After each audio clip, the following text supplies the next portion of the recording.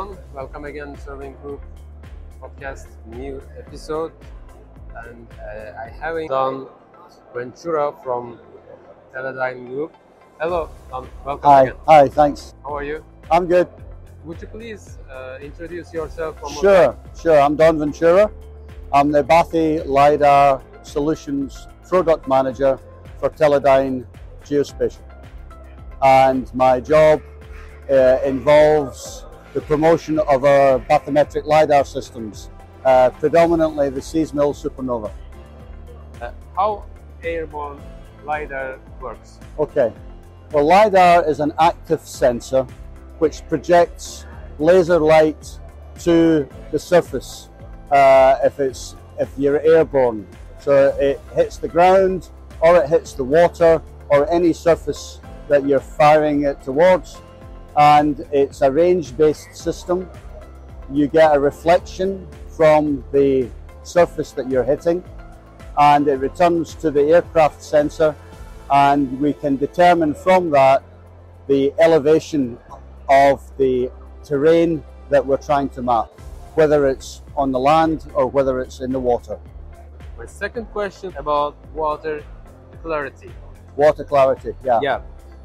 How many meters of seabed can be easily mapped with your equipment? And is there any limitation on about water clarity for collecting a clear data? Yeah. So water clarity is the most important aspect of determining the range of a bathymetric LiDAR system. And that varies very much depending on what area you're working and what time of the year perhaps you're working. So there are climatic and water quality considerations to take into account. Where you have very clear waters in and around tropical islands, for example, various other parts of the world where the water clarity is clear, it's possible with today's modern systems to get depths in excess of 50 meters in those conditions. Where the conditions are less good for bathymetric LiDAR, it varies very much from practically no return at all to a few meters. But typically, if you do your homework and look carefully at the area that you're intending to survey, and you assess the water clarity before you begin, you can provide the client with a good estimation as to the likely depths that you'll be able to attain with your bathymetric LiDAR system. In typical coastal waters around the world, in most countries, we can typically always capture from anything from 5 to 25, 30 meters consistently. And where, like I say, we have very good water quality conditions, we can capture depths in excess of 50 meters. So it's very much a case of doing your homework and working out the best conditions and the best areas that you can conduct your work. What about your side? Do you have any new, are you working on it? We're working on a couple of projects at the moment, which we're focusing very much on the Seasmill Supernova, which is our latest product.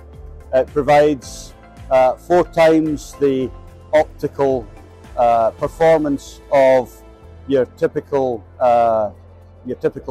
human eye.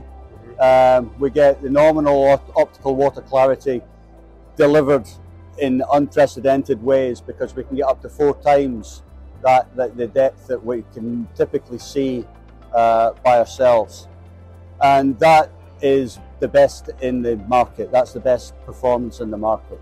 So we've worked very hard on making sure that we can get consistent data, and we've worked very hard on making sure that we can get the products derived from that data for the client.